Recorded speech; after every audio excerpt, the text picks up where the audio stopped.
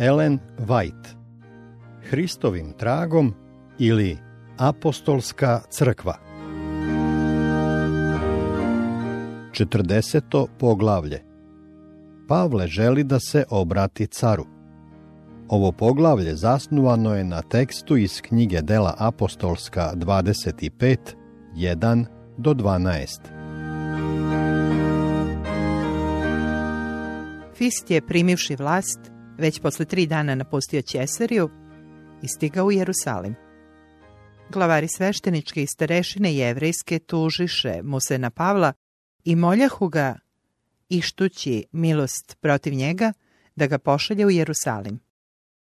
Postavljajući ovaj zahtev, nameravali su da dočekaju Pavla negde na putu koji vodi u Jerusalim i da ga ubiju.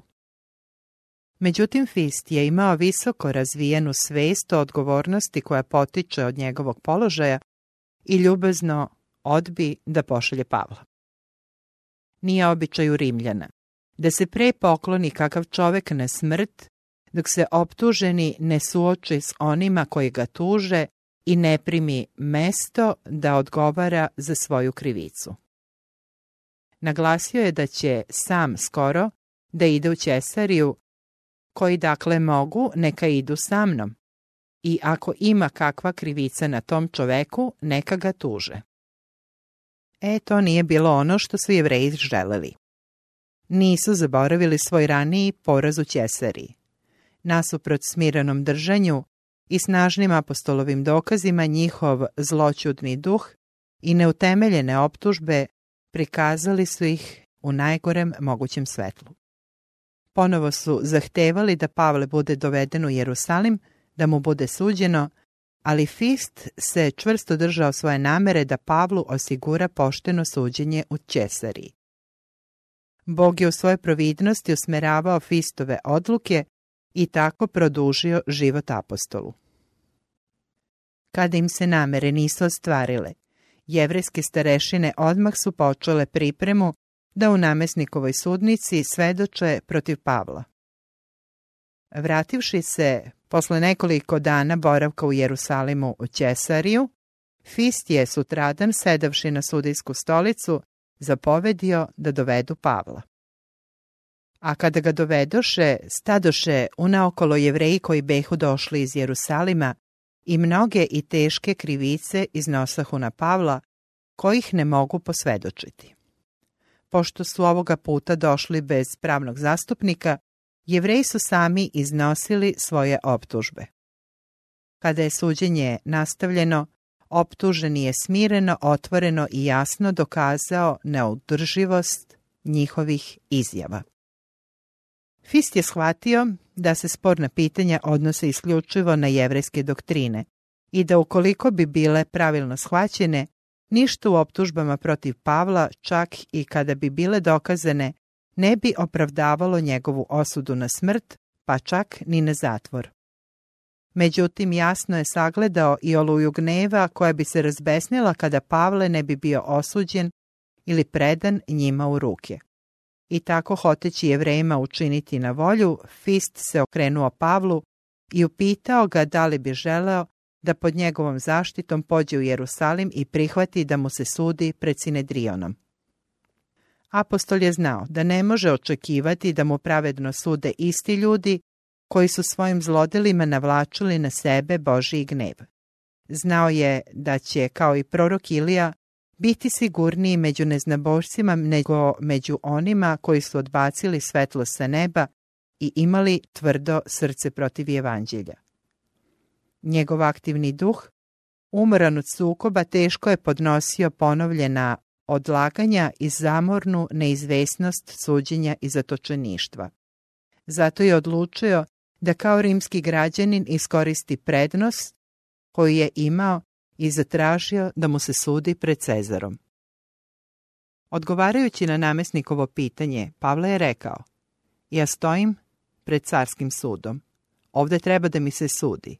Judejcima nisam učinio nikakvu nepravdu, kao što i ti sasvim dobro znaš. Ako sam pak kriv, ako sam učinio nešto što zaslužuje smrtnu kaznu, ne izbegavam smrt. Ali ako nema ništa od onoga za šta me ovi optužuju, nikome ne može ostaviti njima na milost i nemilost. Ulažem priziv caru. Dela 25, 10 i 11. Čarnićev prevod. Fist nije ništa znao o zaverama koje su učinili Jevreji da ubiju Pavla i bio je iznenađen ovim pozivanjem na cara. Međutim, apostolove reči zaustavile su proceduru na sudu. Tada Fist progovori sa svojim savetom i odgovori: učinio si priziv caru, caru ćeš poći. Dela 25.12, Čarnićev prevod. Božji sluga tako je još jednom, zbog mržnje koja je nastala pod uticajem fanatizma i ljudske samopravednosti, bio nateran da zatraži zaštitu od neznabožaca. Bila je to ona ista mržnja koja je navela proroka Iliju da beži i potraži utočište kod udovice u Sarepti, koja je naterala vesnike evanđelja da se odvrate od Jevreja i da svoju vest objave neznabošcima. Tu mržnju moraće da osete i Božja deca koja žive u ovo vreme. Mnogi od takozvanih Hristovih sledbenika obuzeti su istom ohološću, formalizmom i sebičnošću, istim duhom nasilja koji je zauzimao toliko mesta u srcu Jevreja. Ljudi koji će tvrditi da su Hristovi predstavnici u budućnosti će postupati na isti način kao što su sveštenici i starešine postupali prema Hristu i njegovim apostolima. U velikoj krizi, u kojoj će se uskoro naći, Božje verne sluge suočit će se sa istom tvrdoćom srca, istom surovom odlučnošću, istom neukrotivom mržnjom. Svima koji će u taj dan neustrašivo služiti Bogu, u skladu sa načelima svoje savesti, bit će neophodna hrabrost, čvrstina i poznavanje Boga i njegove reči, jer će oni koji ostanu verni Bogu biti progonjeni, njihove pobude napadane, njihovi najbolji napori pogrešno tumačeni i njihova imena odbačena kao zla. Sotona će se svom svojom prevarnom silom truditi da utiče na srce i da potamni razum, da učini da dobro izgleda kao zlo i zlo kao dobro. Što snažnija i neporočnija bude vera pripadnika Božjeg naroda, što čvršća njihova odlučnost da ga slušaju, to će Sotona istrajnije pokušavati da protiv njih raspali gnev, protiv onih koji, iako tvrde da su pravedni, gaze Božji zakon.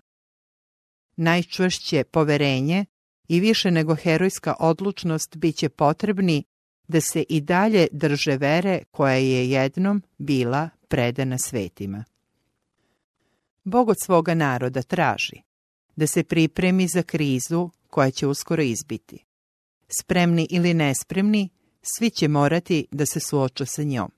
I samo će oni koji su svoj život uskladili sa božanskim merilima ostati čvrsti u to vreme probe i nevolje. Kada se svetovne starešine budu ujedinile sa propovednicima religije u pokušaju da nametnu rešenja u pitanjima savesti, tada će se vidjeti ko se stvarno boji Boga i komu služi. Svetlost bogugodnog karaktera najblistavije će zasijati kada tama bude najgušća. Kada nestane svaki drugi oslonac, tada će se vidjeti ko se zaista oslanja na Gospoda. Pošto će se neprijatelji istine nalaziti svugda oko nas, trudeći se da Gospodnjim slugama nanesu zlo, Bog će stražariti nad njima da im učini dobro. On će im biti kao senka velike stene u zemlji sasušenoj.